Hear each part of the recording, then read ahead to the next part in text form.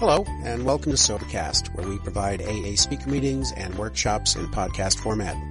We're an ad-free podcast, and if you enjoy listening, please help us be self-supporting by visiting Sobercast.com, look for the donate link, and drop $1 or $2 into our virtual basket. We hope you enjoy the podcast. Have a great day. My name is Burns, and I'm an alcoholic. I appreciate y'all asking me to come, and let me clear up something before I start. I'm a little nervous today. Now, I travel and do a lot of speaking. I've cut back on it in the last 5 or 6 years for a lot of reasons, but I almost never get nervous, but I'm a little nervous today. And I was asking myself as I was sitting there listening to y'all talk why I was a little bit nervous, and I realized this is the first time that I've ever spoken before a group that speaks a different language from me. And so what I've done is I was going to ask Kevin to interpret for me, but after listening to him talk here, I don't think that'll work. So I'm going to ask Bud to interpret for me because he still speaks my language. Now, it's bad enough to be from the United States, but I'm from Kentucky, and that makes a huge difference, even if you're in the United States, if you're from Kentucky. And the only way I know that I'm close to home is when we say the Lord's Prayer at the end, we finish at the same time. In many places, that's not true. You've asked me to come and share with you my experience, strength, and hope. And what I was like, what happened, and what I'm like today. That's an evolution, as most of you know who are in recovery. If you hear me speak today and I'm still staying pure with the program of Alcoholics Anonymous as I know it, you hear me a month from now or 6 months from now or 2 years from now, there may be a different story. The story will be the same about how I got here. But the story about where I am today, at least in my experience, will evolve and will continue to change. As you would expect it to. If the steps in the book are the integral part of this program as they have come for me, I couldn't stand to be without the fellowship, but the design for living for me comes out of the book and the steps. And the evolution continues to be a broadening, awakening of a spiritual awakening as the result of these steps. I grew up in a little town in western Kentucky named Mayfield, about 12,000 Bible Belt of that part of the United States. I grew up in a home where there was no alcohol and no drugs. My grandfather, my mother's father, died drinking bleach in the Mayfield City Jail. He was the town drunk. My mother was molested physically, emotionally, and sexually in that home. She was what we call an adult child of an alcoholic today. And if you have a problem with that terminology, then just read the front page or the first page of the Family afterward. If you're around one of us, in essence, you get neurotic. Those were Wilson's words, you get neurotic. And I adored my mother. I adored her when she was alive. She died in 1978. Died as a relatively young woman. And I miss her more today than I ever have. And I loved her deeply. But my mother was goofy. And she should have been goofy because she never had a chance to deal with the shame, the rage, the resentments, all of the feelings that would go from having endured what she had to endure. And alcoholism dominated our home, although there was no alcohol in it. And the way it came out for me predominantly was conditional love. I learned rather quickly that the way to get mother's approval was to be perfect. Now, Bill Wilson, and the second best thing that he ever wrote for me, the best thing that he ever wrote for me is the big book, at least today. The second best thing he ever wrote was a letter that he wrote called Emotional Sobriety. And in that letter, he wrote that all of his problems came from money, power, prestige, sex, distilled into one word, approval. And he wrote that letter when he was 18 years sober. In 1953. And I've listened to I don't know how many fifth steps over the years and done I don't know how many fifth steps over the years. And the pervading theme has been approval. I've held men in my lap big enough to eat that wall and stroke their back and stroke the back of their head while they cried with relief because I had told them it would be okay. A significant male telling them it would be okay. So I learned very early in life to be happy and to get approval was to be perfect. And when I got to Alcoholics Anonymous, it was the first place I'd ever gone where they told me, number one, I didn't have to be perfect. Number two, I couldn't be perfect. And number three, they were going to give me the rules and tools to deal with the fact that I couldn't be perfect. It was a great homecoming for me to get to a place that I didn't hear them say, you have to be perfect. But that was the first place I learned about conditional love, is I did everything Mother wanted me to do. And she lived vicariously through me and through my younger brother. That was the way she gained credibility in this town, where she always felt they saw her as the town drunk's daughter. And so I found out I had to make A's, which I could do. I had the ability to do that, at least at that level. President of my classes, which I could do at that level. And when I did, Mother patted my butt, parted my hair, and made me king baby. That's where I developed most of the characteristics of my relationship with women. If you give them everything they want, then they'll take care of you and make you feel special.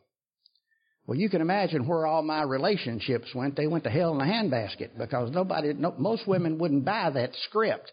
And the ones that did were just goofier than a goat. So we had a really good time running around, having a big time, until they either peed me off or I peed them off, whatever it was. But that's where I first learned about conditional love and perfection. The second place I learned about conditional love and perfection was the church. The two most dominant influences, at least that I've seen, and certainly in my life, the church and my home. Second place I learned about conditional love was in the church. Now, if you think I got a problem with the church, that's not true, because I had a string of medals for 12 years where I never missed Sunday school and church.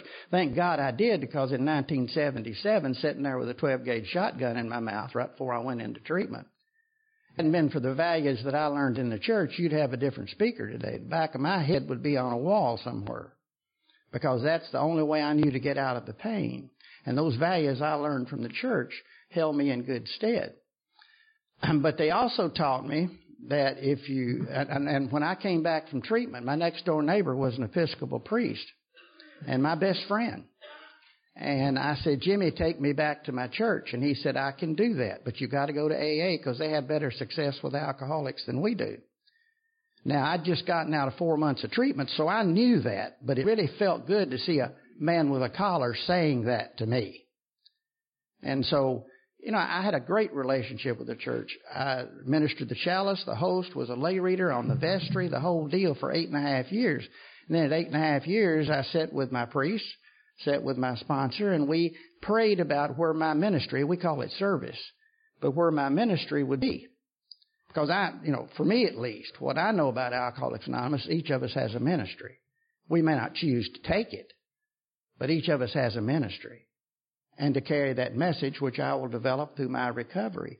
And we decided, and I told him, I said, now I'll go to seminary. I sure as hell don't want to go to seminary, but if you want me to go to seminary, I'll go. And they said, no, with your experience, you need to be in Alcoholics Anonymous. So I had a great relationship with the church. But the church said to me, it wasn't what I heard them say. It's what they said. You believe this or you go to hell. You believe this or you go to hell. Now, I was 12 years old, and I don't know how this will play in this audience, but it's the truth, and I'm not going for cheap humor. It was the truth. I was 12 years old. I was going to Sunday school, listening to them to tell me that it's better to spill your seeds in the belly of a whore than on the ground. And I've just found, as a 12-year-old little boy, a new pull toy. And I have a real conflict of what's going to happen for me, because I go through what little 12-year-old boys do. Then I go to church on Sunday. They have altar call, and I go down, and they baptize me again on Sunday night. Thank God, because that guilt was stacking up. That inability to be perfect was stacking up. So I learned conditional love in my home. I learned conditional love in church. Now, this didn't make me an alcoholic. I practiced medicine for 25 years, family medicine. Then after that, I left in 1992, and for 16 years, I managed a program where we got doctors in the state of Kentucky into treatment for alcohol and drugs. We dealt with 1,500 doctors. During that time, we started a homeless shelter that sleeps 400 men and women a night, that have 300 in a year-long program of recovery.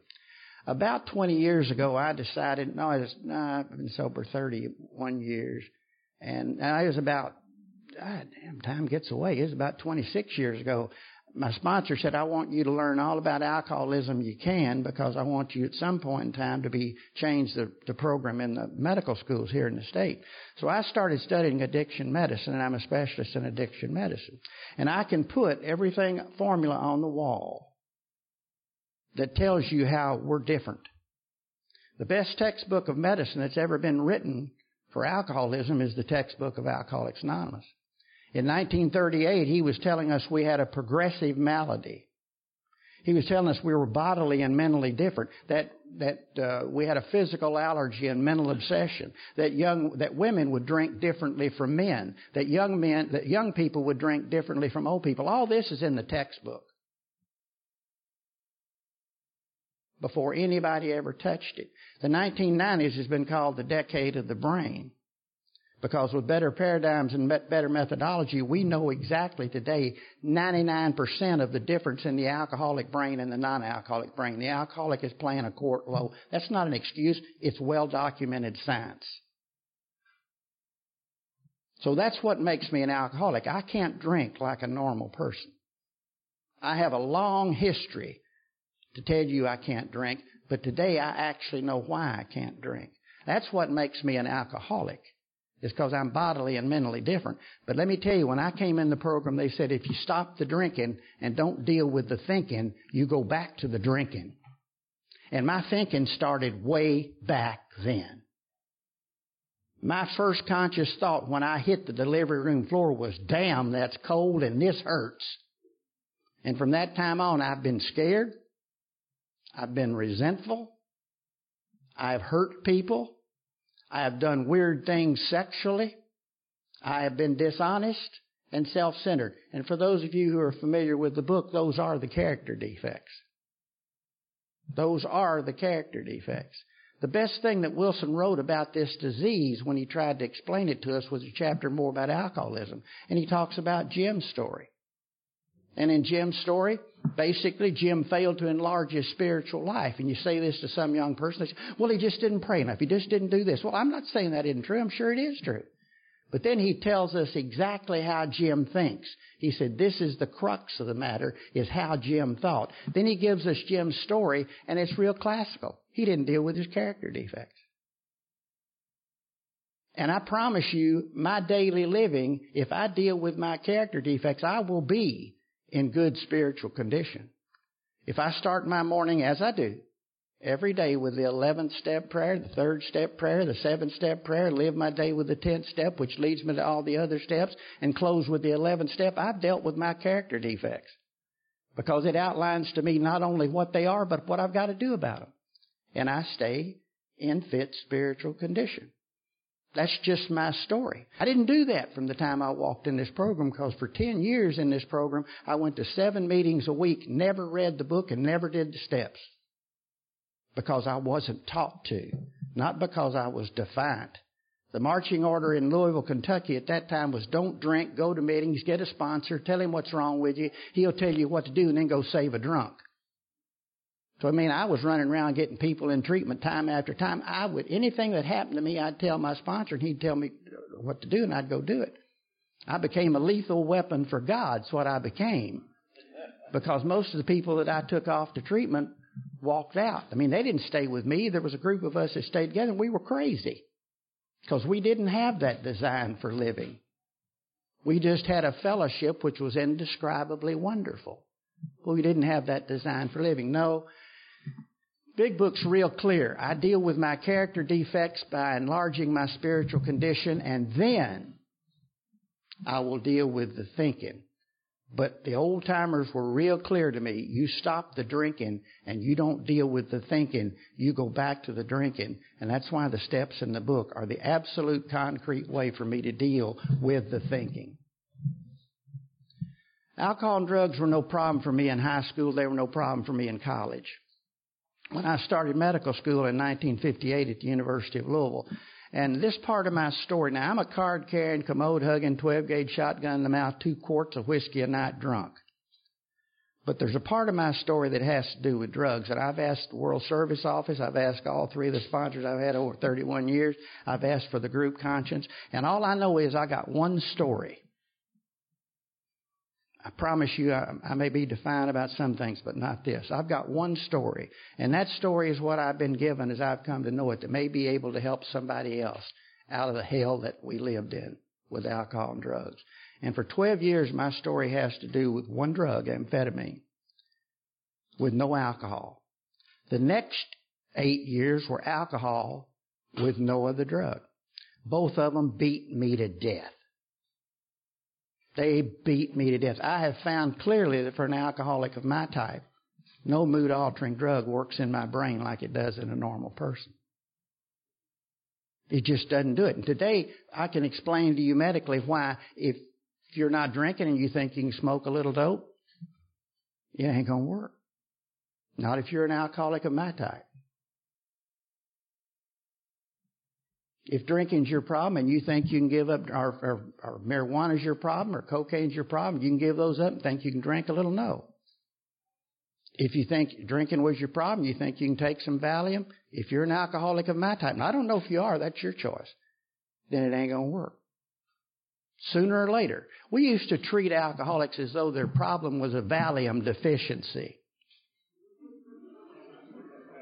And we would give them tons of Valium. Now, what happened is they quit drinking, and then we had to detox them from the Valium and get them into some sort of 12-step program. And my experience is going to show you, I may be able, as my sponsor said, you may impress a lot of people with what you know, but you'll help heal a lot of people with your experience. So I'm going to give you my experience with this. When I started medical school in 1958, I was terrified. I don't know many of us freshman medical students who weren't terrified. So I couldn't really focus on the gross anatomy, first year gross anatomy exam, and one of the upperclassmen came down and gave me this little capsule, said, take that, it'll help you stay awake and study. It was amphetamine. And I took that amphetamine, and for the first time in my life, the noise stopped. I didn't know the world was that loud until I took that amphetamine, and it's just as though the world got quiet. Within a month, I was taking it daily, and 2 weeks before graduation, my senior year, in 1962, I got kicked out of medical school. In an amphetamine rage, I hit one of my professors. They thought that was bad form, so they got the dean, and they got me, and they got the head of the Department of Psychiatry, and we went down, and we sat in the dean's office, and he said, Burns, what's wrong with you? And I said, I take too many amphetamine. He said, do you believe that? And I said, yes, sir, I believe it. He said, then we're going to help you. And I said, what are you going to do? He said, we're going to put you in intensive psychiatric therapy. So I was out of medical school for almost 2 years. I saw 2 psychiatrists a week, one in Louisville and one in Nashville. At the end of almost 2 years, they both wrote me a ticket to get back in. I never took any drugs in that time. I didn't drink, as I told you, during that time. And I walked back into medical school ready to go. I'd reviewed all of my notes. I'd reviewed all of my books. I was ready to go, and grades hadn't been a problem. Walked back in the hospital that we were training in, and in less than an hour, I was strung out on amphetamine again. And I just sat on the steps of the medical school and cried because I didn't know what was wrong with me. Now, those of you who are really good members of Alcoholics Anonymous, maybe some of you who are bad members of Alcoholics Anonymous, but you'll recognize what psychiatry didn't bring me. And I'm not anti-psychiatry. You're looking at somebody that's absolute pro-therapy, as long as the person doing the therapy knows what the hell they're doing with an alcoholic. And as long as the alcoholic fully understands that the solution doesn't come out of talking about the problem, it comes out of using the steps in the big book to deal with the problem. Now, that's not my admonition to you. That's my experience with me. Because I've had 9 years of psychiatric therapy and been deacon in 5 churches. That was before I quit drinking 2 quarts of whiskey a night. So when I talk to you with the conviction that you may see me talk with you, please hear me. It's coming from experience. And I've also dealt with thousands of prisoners, thousands of street people, thousands of doctors, and go to 5 AA meetings a week and have been going to them for 31 years. So I've seen a lot of people, and I've made a lot of mistakes, and I've done a lot of things right. So it comes right out of the guts of experience. Psychiatry didn't bring me a spiritual solution. They brought me knowledge. And it's also what their contract says. Their contract isn't spiritual solution.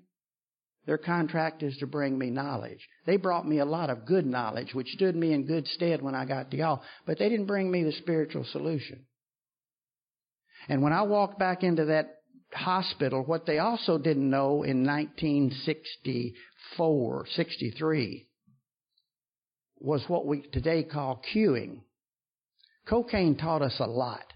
You know, in the big book it says alcohol is subtle. Well, there's nothing subtle about cocaine. And in the United States, basketball is a big sport, as you well know. And when somebody drives in, they lay the ball up there and it goes through, and that's 2 points. And that's alcohol, and everybody politely claps. Here comes cocaine down from the other end, naked, basketball in both hands, screaming down the court, goes up and slam dunks them both, rips off the backboard at still 2 points. But you never forget that cocaine is there, because as it leaves, it's giving everybody the sign. Alcohol is subtle. There's nothing subtle about cocaine. And cocaine taught us about cueing. There's a place in the brain where everything we do is stored. And under certain conditions, it comes up. We know it as post-traumatic stress syndrome or Pavlov's syndrome. But I'll tell you, it's what we teach each other in recovery. Don't go back and or be sure and change playmates, playpens, and playthings. Because walking back into those positions, the bell will ring. The bell will ring. I've seen cocaine addicts cue off of a $1 bill if they snorted it. I've seen them cue off of a telephone ringing. Now, we didn't know that in 1963, so I walked through there, and the minute I walked back into that same environment with no spiritual solution,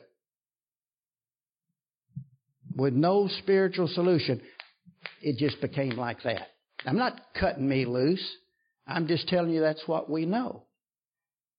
With a spiritual solution, we can go anywhere. The book tells us that, doesn't it? If we're in fit spiritual condition. Can go anywhere. And if we're not, it tells us to go work with a drunk repeatedly. I just wasn't there. We didn't know that that's where I had to be. My classmates enabled me that year. I graduated, went into my internship and residency, was interrupted because of the amphetamine 4 times, strapped down, IV fluids, straight jackets, padded cells. I might stay off of amphetamine 6 hours, 6 days, 6 weeks, 6 months. Always went back and psychotic.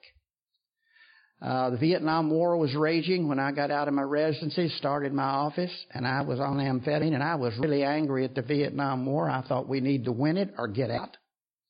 And I was in the doctor's lounge letting everybody know how I felt. And one of my good friends said, well, by God, if that's the way you feel, just join the Army.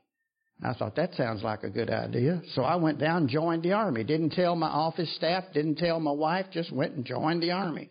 I came, some of the psychiatrists I've had since said I had an impulse disorder.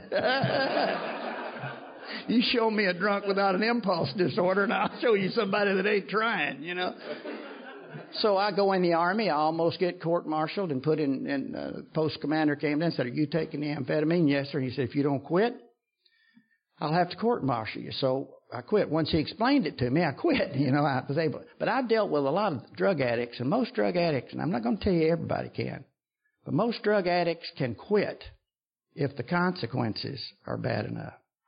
And certainly I could. But there came a time in my drinking where I could not quit drinking. It wasn't possible. I couldn't quit. The consequences made no difference. Losing Casey, losing my license, nothing mattered. I couldn't quit drinking. But I quit the amphetamine, came home, got started on it again in 1969, opened my practice, had a gallbladder attack. They took my gallbladder out. The surgeon and I, who were good friends, the internist and I were good friends, and we sat in that hospital and held hands and prayed that I'd quit taking amphetamine. That was my last amphetamine, 1969. Then I started drinking.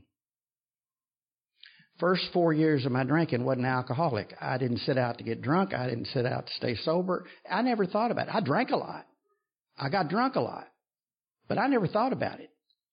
One way or another. It didn't interfere with my job. Didn't interfere with anything. The next 3 years of my drinking was alcoholic.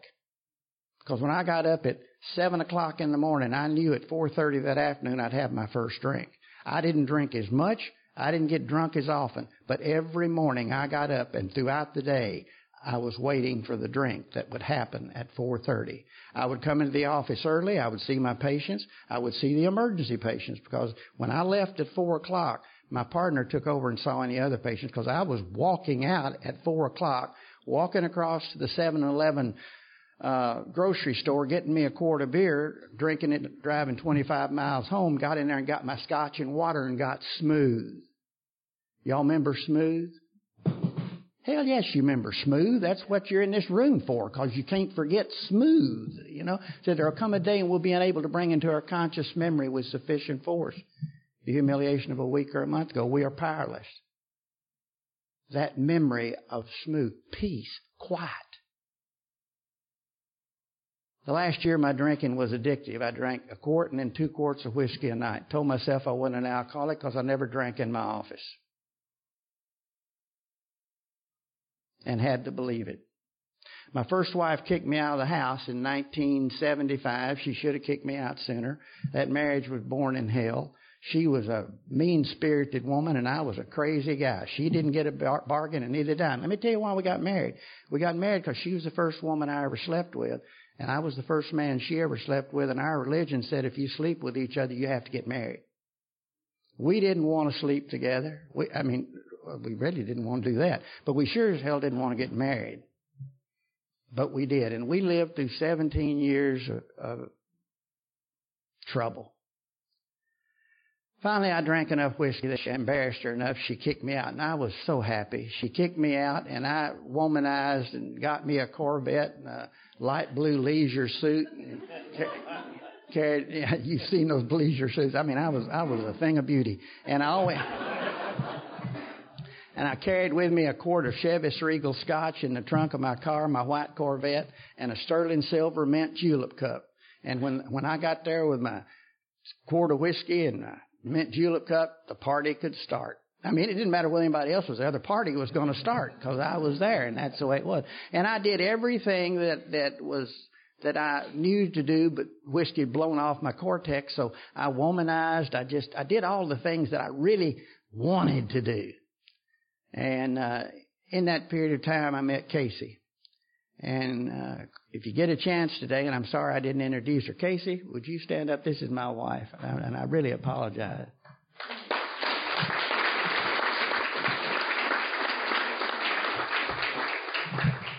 And as you can see, Casey is a beautiful woman, and when I met her, she was a beautiful girl. And I knew she was the right one. Now, her daddy was bipolar, and she watched her mother take care of her daddy. My mother was goofy, and I watched my daddy take care of my mother. So our pathology brought us together. Our hearts have kept us together. That's exact. And recovery has kept us together. We started with no scars, and by the time we were 13 years sober, we had scars all over us because we brought the disease in with us. We brought the disease in with us with virtually no game plan for living, and I'll describe what I mean by that.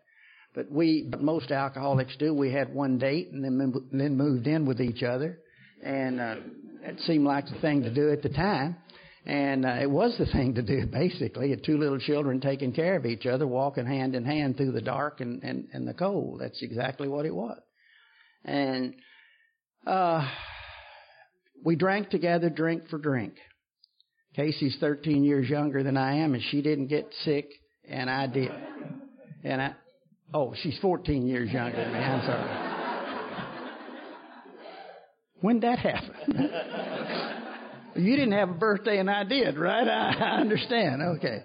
And so she didn't get sick, and I did. And going into that last day, the last end of that drinking, I'll describe it to you. And I can start any time during the day, but I usually start at 11 o'clock in the morning. That's when I would get up. Now, I didn't go to bed. I slept in a chair. And Casey would come in every night crying and say, "Please get up and come to bed with me." And I'd say, "No, I'm crazy, and I'll drive you crazy. I'm just crazy, and I'll drive you crazy." And she would cry and go to bed.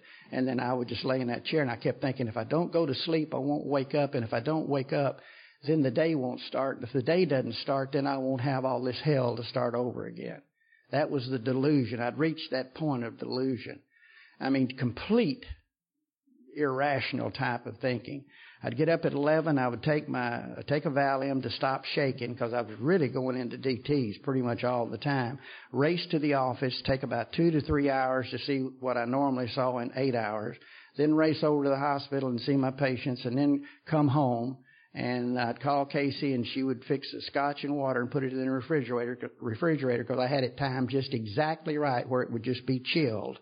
Then I'd walk in, I'd take out that, drink that first drink. She'd fix my broiled steak and baked potato because I was a doctor and I knew I was destroying my liver, so I had to eat. You know, I never even considered stopping drinking, but I was going to keep eating, you understand? And, I mean, that's just the way it was. And then I would sit down on the floor with my bottle of Scotch whiskey, and my first record of the evening was the Mormon Tabernacle Choir and the Philadelphia Philharmonic Orchestra doing the Battle Hymn of the Republic. You know, mine eyes have seen the glory of the coming of the Lord. And I'd just cry and cry. Then I'd put on my next record, which was Neil Diamond's I Am, I Said, you know. This is where he's talking to a chair. And I'd put it on. My hero at this time was a man who was talking to a chair. Now, Neil Diamond had a lot of problems in the 70s, but he wrote this magnificent song, and if you ever listen to it, it says, I've got an emptiness deep inside, it won't let me go. But I've got an emptiness deep inside and it won't let me go. I'm not a man who liked to swear, but I never cared for the sound of being alone. And any alcoholic who's reached the point of surrender really can relate to that. You know, I could be alone in a crowd of 60,000 people. I could be alone anywhere. I was always alone. And I'd just cry and I'd cry and I'd cry and I'd cry, and then I'd get in that chair and we'd go through it night after night after night after night. That one morning she'd gone to work and I got up and I knew it was over. I knew it was over. I didn't have a clue what to do about it because, like I told you, I'd had 9 years of psychiatric therapy, been deacon in 5 churches, and I was drinking 2 quarts of whiskey a night. But I knew it was over. And I said, God, you got to help me. And I knew immediately what I had to do. And I walked back into my bedroom, got my 12-gauge shotgun and put it in my mouth. And I was out of here. Now, I really believed in God. This is my story and this is my journey. I really believed in God. Had throughout the whole time. God lived on a cloud and looked like Charlton Heston or Santa Claus. And when I pulled that trigger, I'd go up on that cloud. I'd be home. The pain would stop. And then that would be it. What I didn't know how to do was how to bring that power that I loved so much into me. This God was a God that lived here, I lived here, and never the twain would meet till I died, and then I'd go home. But there was no way to bring that power into me that I knew. And the book is real clear. Step 2, lack of power. Isn't that what it says? Lack of power, that's our dilemma. What the book and what the steps and what the program has done for me is bring that power realistically into me. That's what the whole deal's about. I didn't recognize that for probably 25 years, even after I got into the steps. It was still, I did all this in God's name, but I did it with Burns Brady's power. And finally along came enough for me to realize everything I'm doing, this talk today, is with God's power. I may not articulate it the way He would want it to be done, but I'm real clear that I wouldn't even be,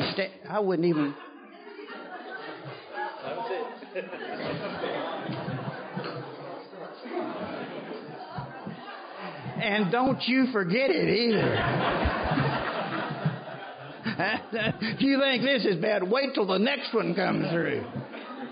Is with God's power. That's the whole essence of the deal. And I sat right there on the bed and I said, God, if you don't want me to do this, show me a reason not to do it. I thought Casey will be better off without me. My parents will be better off without me. My patients will be better off without me. And I got to my children. Now, I was not a Norman Rockwell father. I wanted to be, but I wasn't even close. I tried. I just wasn't close. But I knew one thing. I loved them desperately. They were about 11 and 6. Now, my daughter's now been in AA 28 years. My son's been in AA she's 48, been in AA 28 years. And my son's been in for 22 years. Neither of them had a chance from the gene pool they came from. They just didn't have a chance in the house they grew up in. But I knew those babies. I'd been in practice about 8 years, and I'd seen people come in impaled on what had they done wrong. That daddy shot himself, mama shot herself, wife did, husband did, children did. Why didn't I love them enough? Why didn't they love me enough? The whole deal. And I've treated a lot of adults who never could let go of that. And I thought, if I pull this trigger, those babies may never come out of it. Now let me tell you the significance that I've come to know about that story. I asked God to give me a reason not to pull the trigger. And it was years before I saw this spiritual experience. I had a spiritual awakening as the result of these steps, and then I saw the spiritual experience. This is my story. The spiritual experience is that I asked God to give me a reason not to do it, and He showed me another human being.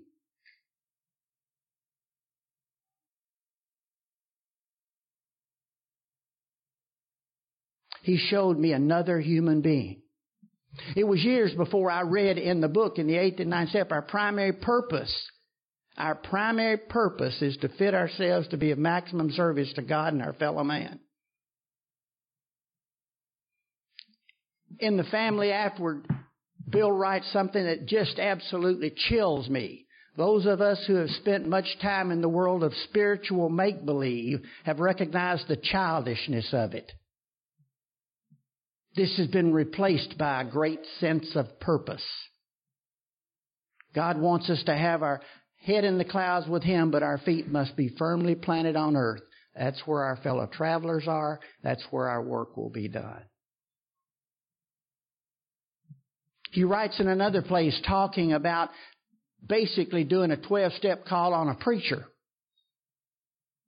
And he said, your preacher may know more about the book than you do, but he's curious as to why you're sober and he's not. He said he may be an example. Listen to this. He may be an example that faith alone is insufficient. It must be followed by self-sacrifice and unselfish constructive action. Self-sacrifice, steps 1 through 3. Unselfish constructive action, steps 4 through 12. Our primary purpose is to fit ourselves to be of maximum service to God and our fellow man. It doesn't say to be of service, to fit ourselves to be of maximum service. To fit.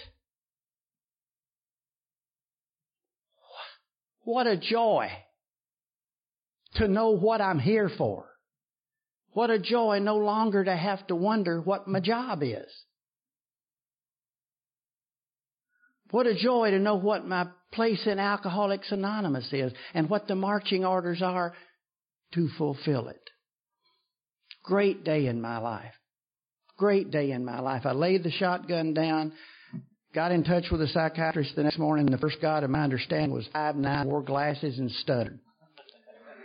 And I said, David, tell me what to do. I'll do anything you tell me to do. I'll do anything. I lived about 8 months of incredible humility, where I surrendered to a higher power at every level. By not getting in the book, I never saw how that would grow up. So I became a little boy for 10 years in recovery. Psychiatrist sent me. The man who ran the treatment program told me what to do. I got home. I got a sponsor. He told me what to do. And that's the way it was for 10 years. That's the way it was for 10 years.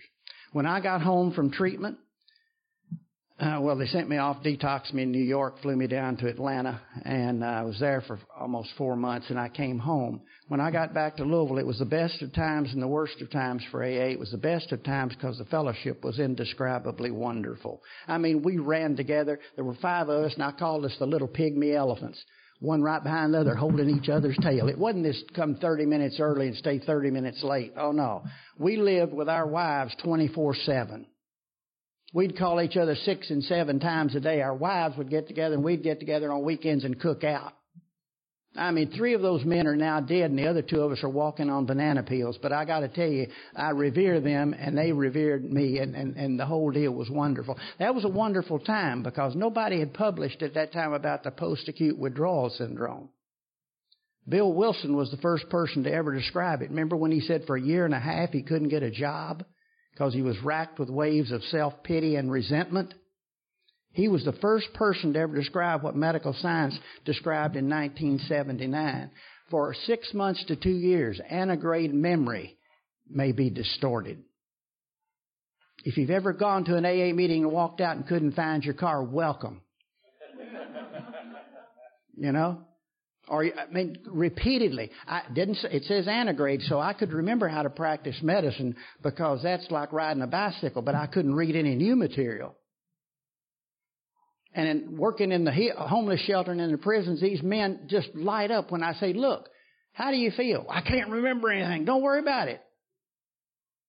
You know where you are? Yeah, I'm in prison. Good. You got that part right? You're just fine. You're going to wake up one day and you're going to be out of prison. I would go in, I would see a psychiatrist on Tuesday and Thursday. And when I'd go in on Thursday, Homer would say, where do you want to start? I'd say, Homer, where do you want to start? And he'd say, let's go back to where we were on Tuesday. I said, I don't remember where you're blocking your therapy. Oh, God, I'm blocking my therapy. I'm a piece of dung. I mean, this whole thing's never going to work. I'd go into the AA meeting in old times and say, you got a problem? I got a problem. What's the problem? I'm blocking my therapy. They'd say, I'd tell them the story, and they'd say, do you remember where his office is? And I'd say, yeah. And they'd say, that's as good as it's going to get for about 2 years. And that's why we learn to treat people in recovery, not trying to feed them steak when the best they can process is mashed potatoes. Look at the difference between the Big Book and the 12 and 12. Wilson wrote the Big Book with 3 years of sobriety. It is crisp. It is simple. Anybody that's got the IQ of a mountain goat can get the Big Book if they want it. 12 and 12 is slicker. I'm not saying it's a bad book. That's not my point.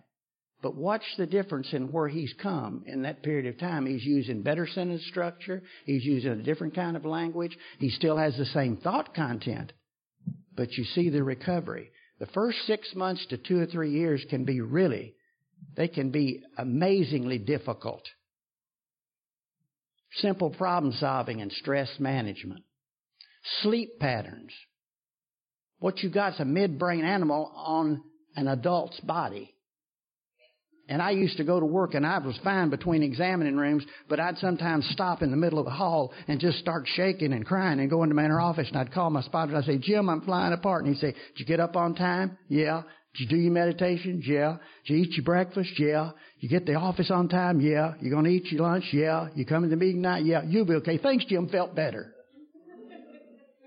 45 minutes to an hour later, Jim, I'm flying apart. Did you get up on time? Yeah. Did you do your meditations? Yeah. Same drill.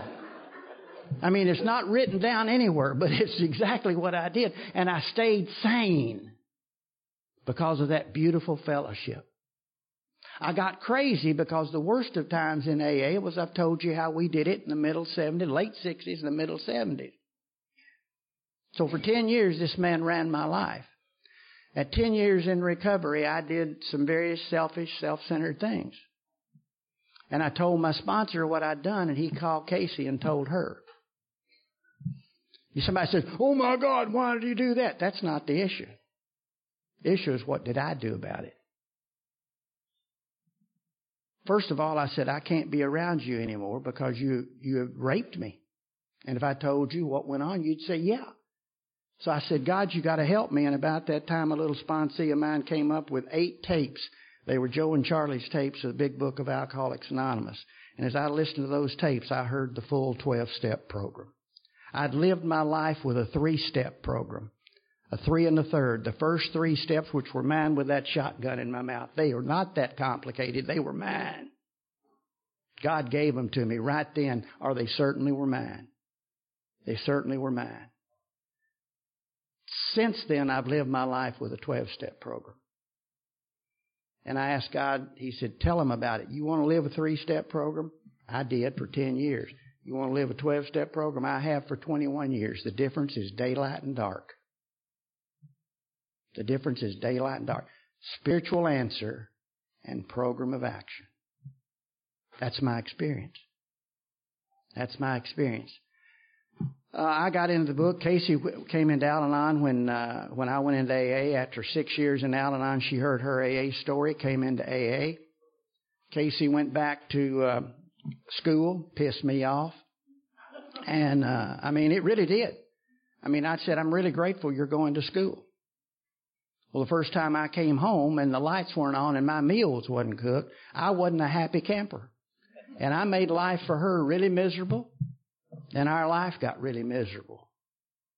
Consequently, we put a bunch of scars in a relationship which really didn't have any. Casey had become my indentured servant. I was her benevolent dictator. I put her right on my hip, and every season change, I sent her a whole new wardrobe. Never asked her what she wanted, just sent them to her. At least every 2 years, I sent her a new car. Never asked her what kind of car she wanted. At least 3 or 4 times a year, we went on these great vacations. Never asked her where she wanted to go. I became Santa Claus, the Tooth Fairy, and the Easter Bunny, all wrapped into one conglomerate. And I thought that was the way you're supposed to do. You just put them on a little pedestal and then do things for them. And when she went to school, man, I tell you what, it flew all over me. And all the chaos came after that. Because I didn't know how to deal with my resentments. I didn't know how to deal with my fears. I didn't know how to deal with my harms to others. I didn't know how to deal with my sex conduct. I did not know anything except try to be a good little boy. No design for living as written in our textbook. For a drunk like me, there is no other way to live. Bill Wilson said, it's the common property of all mankind. We have nothing that didn't come from somewhere else. Faith without works is dead. When Bill and Bob first got together, I asked Smitty, Bob's son. I said, I knew Smitty for about 5 years. He's dead now. And I said, tell me what happened when Bob and Bill were together. He said, Burns, I would come down the steps, and here would be Daddy propped up against a chair, and Bill propped up against the chair of the dining room table, and Mom would be sitting at the table reading from the Bible, reading from the book of James. And Paul's letter to the Corinthians on love. And the book of James is where he lifted it out. Faith without works is dead. 1, 2, 3, 4 through 9. Faith without works is dead. And that's where we were. At 13, 14, 15 years of recovery, she had a very strong 12-step program, and so did I. We went into therapy for those 3 years. And we told the therapist that the only solution we knew was a 12-step solution, but we didn't know where the bullets were coming from. And we spent 3 years of very hectic, God-directed therapy where we solved everything we learned with a 12-step solution, having had a spiritual awakening as the result of these steps. What I learned during that time is the answer to everything is a spiritual answer, having had a spiritual awakening as the result of these steps. What I also learned is that program is a process. When people say, you have to accept something. And Paul Oliver wrote that in Alcoholic Dr. Addict. And I sat down with Paul. He was a good friend. And I said, Paul, I just really hate that piece of the book. And he said, why? And I said, I just don't get it. I said, I've sat in AA meetings and somebody comes in and said, my wife's been raped, my children have been kidnapped, my cattle's been rustled, my barns have been burned, my fields are burning, and somebody will say, you just have to accept it. And I feel like, you just have to accept it. Give me a break. Well, they're right. But how does that acceptance come? What I've come to know, it comes as the result of these steps, this process. I can't will acceptance, serenity, love, sobriety. I can't will any of that, but I can get it through as the result of these steps. That's the spiritual awakening for me. About 8 years ago, I got into a quandary. I knew I was happy, joyous, and free, and I knew everything seemed to be fine, but I couldn't figure out why that I didn't know peace. Now, if you'd asked me how to define peace, I couldn't have done it. But I thought it was like stop the motor, like that first drink when we could drink and the motor stopped. I thought that must be peace, and I don't feel that. So I went to see the psychiatrist with a therapist that was over there and good friends of mine, and they said, nobody works at a better program than you do, but we don't know what to tell you. Just keep doing it, I guess.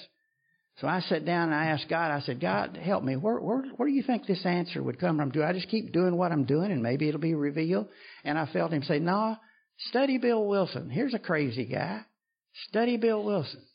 When you look at the Old Testament, all the great leaders were very wounded. Moses, David, Judah, you go right through them all. Elijah, Elisha, all of them were wounded people. So it appeared that God picked wounded people. Now, I don't know if that's true. It just appeared to me that he did, certainly in the Old Testament. And here he picks Bill Wilson, and Bill Wilson is so wounded that it's almost incredible. His strength and his purpose comes, at least for me, through his woundedness, as I think so does mine. And as I believe for y'all, so does y'all's, depending on how you want to use it. That's what my opinion is.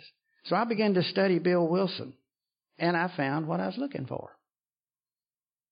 In 1940, there was a Roman priest, a Jesuit, named Ed Dowling.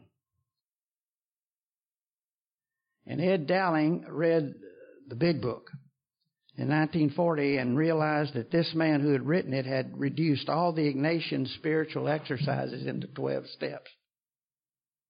And he made a special trip to New York to meet Bill Wilson. He said, I have to see the man who wrote this. And it was in November, and it was a cold night. Nobody knows where Lois was, but they were on their 24th Street, in the 24th Street clubhouse, and the caretaker was downstairs. He got his room to keep the place clean. Bill's upstairs in his hypochondriacal mood. Bill was a complete conversion hysteric. So am I. I mean, as a doctor, my differential diagnosis for athlete's feet starts off with Tsutsugamuchi fever, and then it gets worse from there. I mean, I'm a complete hypochondriac, and I've got the tools to do it. Hell, Wilson just kind of played around with it, But he's laying up there, and he thinks he's dying from a bleeding ulcer. He had a bleeding ulcer about 3 times a day, but he was always doing that stuff. I mean, I love this man. I adore him. But part of the reason I adore him is he was such a flake. I mean, he was just such a flake. And he's sitting up there thinking he's dying from his ulcer. And about 10 o'clock at night, and the caretaker comes up and said, Bill, there's somebody here to see you. And he says, oh, no, not another drunk. Have you ever been on your 3rd day of doing somebody's 5th step? You think, if I have to listen to this crap one more day, I'm going to puke. But you do it because, that's what you do. So up, he says, okay, send him up. So here comes Dowling. He's about 5'6", shocky white hair, pugsy face, arthritis in his spine, uses a cane. Wilson can hear him tapping down the hall. He comes into the room, 5'6", about 6'4", 6'3", or 6'4". Dowling has his overcoat on. Wilson says, take your coat off and let's talk. When he took off his coat, he saw his collar. Now, Wilson revered men of the cloth. And I'm absolutely certain, in all probability, it's because he thought they had something he didn't have. And I've studied most of the letters that Wilson and Dowling wrote over the next 20 years, because from 1940 to 1960, their relationship was incredible. Hadn't been for Dowling, I'm not sure what would have happened to Wilson. I'm not sure exactly what would have happened to AA, because he took Wilson through some really rough spots during that time with his demeanor and just his attitude and the way that he used his spirituality and his religion. So Wilson just fell in love with people of the cloth. So they sat down and started talking, and they talked for 4 or 5 hours and just fell in love with each other. And in the middle of that conversation, or sometime during that conversation, Wilson says to Dowling, will I ever know peace? Dowling says, no. He says, why? He said, you've been blessed with divine dissatisfaction. He says, your searching will bring so many people home. That is your blessing. That is your blessing. And as I read that, I just burst into tears. All of a sudden, I knew what we've been teaching each other. To carry out this message that I've been given has been my blessing.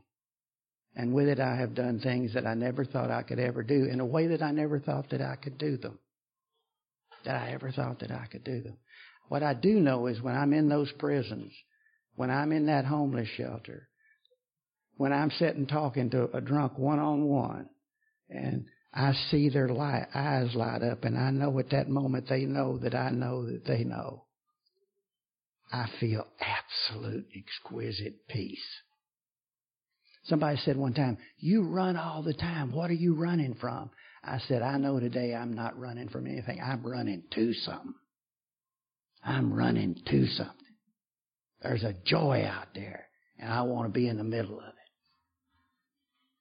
The last story is my daddy. At that 14 years of sobriety, Casey and I were coming home. We literally were coming home in our spirituality, in our relationship, in our peace, the whole thing. Daddy, Mama, I made my amends to Mama when she died in 78, and she hugged me. And Casey and I, she died of cancer, and for 8 months I'd been sober, and I took Casey down every weekend, and she and Mother just fell in love with each other. I made all my amends, and Mother just hugged me and said, "Thank God." And then I'd try to make him daddy. My daddy is one of the most beautiful men I've ever known, a very gentle giant. I never heard him raise his voice, but he would just appear. I was in trouble, there'd be Daddy to take care of me. That was just Daddy. I adored him. And I would try to make my amends, and Daddy would say, "Burns Mac, please, I don't want to talk about it." Well, when Daddy died, Daddy married about 8 months after Mama died to a woman that was a gift of God to us, a good friend of his and Mother's. And when Daddy died, Peggy told me that Daddy wouldn't listen to my amends because he was too ashamed. And I said, "Of me?" And she said, "No, your daddy was ashamed of himself. He thought he'd caused alcoholism." So when I would try to talk to Daddy and he wouldn't talk, and I wanted Daddy so much from what I was talking about earlier. "Burns Mac, it's okay. Burns Mac, it's okay." He went into Alzheimer's. He actually had microinfarct dementia, but it looked like Alzheimer's for about the last 5 years of his life. And I'd just go down, and he got to where he didn't know me. He didn't know who Mother had ever been. He didn't even know Peggy. He didn't know my brother. So I'd drive down every weekend to work with Daddy. And on the way down, I'd say, "God, take away my pain." And I'd about a 250-mile drive one way, and I'd pull up and go into the nursing home where we'd put him because he needed health care. And it wouldn't work, and I'd cry all the way back home. Next weekend, I'd go down. Finally, this one weekend, the therapy, the steps, the whole deal. And I pulled up next to the nursing home and just said, "God, let me be for my daddy what you want me to be." I don't even remember saying it different. I just remember saying that. I walked in, Daddy was in a wheelchair. I didn't call him Daddy. That confused him. I said, "How can I help you?" And he thought I was Uncle Buster. He said, "Yeah, would you shave me?" So I shaved Daddy, and I said, "Would you like some lunch?" He said, "Please." I rolled him out there, and I fed him because he's just about too weak to feed himself. And then Peggy came in and sat down, my stepmother, and she and I got to talking, and Daddy was just watching us. I turned around and said, "Would you like to go out on the porch?" He said, "I believe I would, Buster." And I rolled him out there, and Peggy came back. We were sitting there talking to each other, Peggy and I, and Daddy just watching. He raised up in his wheelchair, and he looked at me and said, "Son, today you're just like the little boy your mother and I raised. I love you very much. Thank you for coming to see me." Now, 10 seconds later, he didn't know who I was. Never did again. We buried him in 1992. There was a real miracle that happened that day. The miracle wasn't that my daddy recognized me. Not to me. As a physician, I can explain most of that. The real miracle, and the fact that I can explain it makes it even more of a miracle, is that this self-centered alcoholic, this fear-ridden, resentment-ridden alcoholic said that day, based on what you taught me and what I read and studied and learned, is, "Let me be for my daddy what you want me to be." That's Alcoholics Anonymous, as I've come to know it and as I live it. What a great privilege to be over here talking with y'all today, and I appreciate the honor of letting me. I love you very much. Thank you.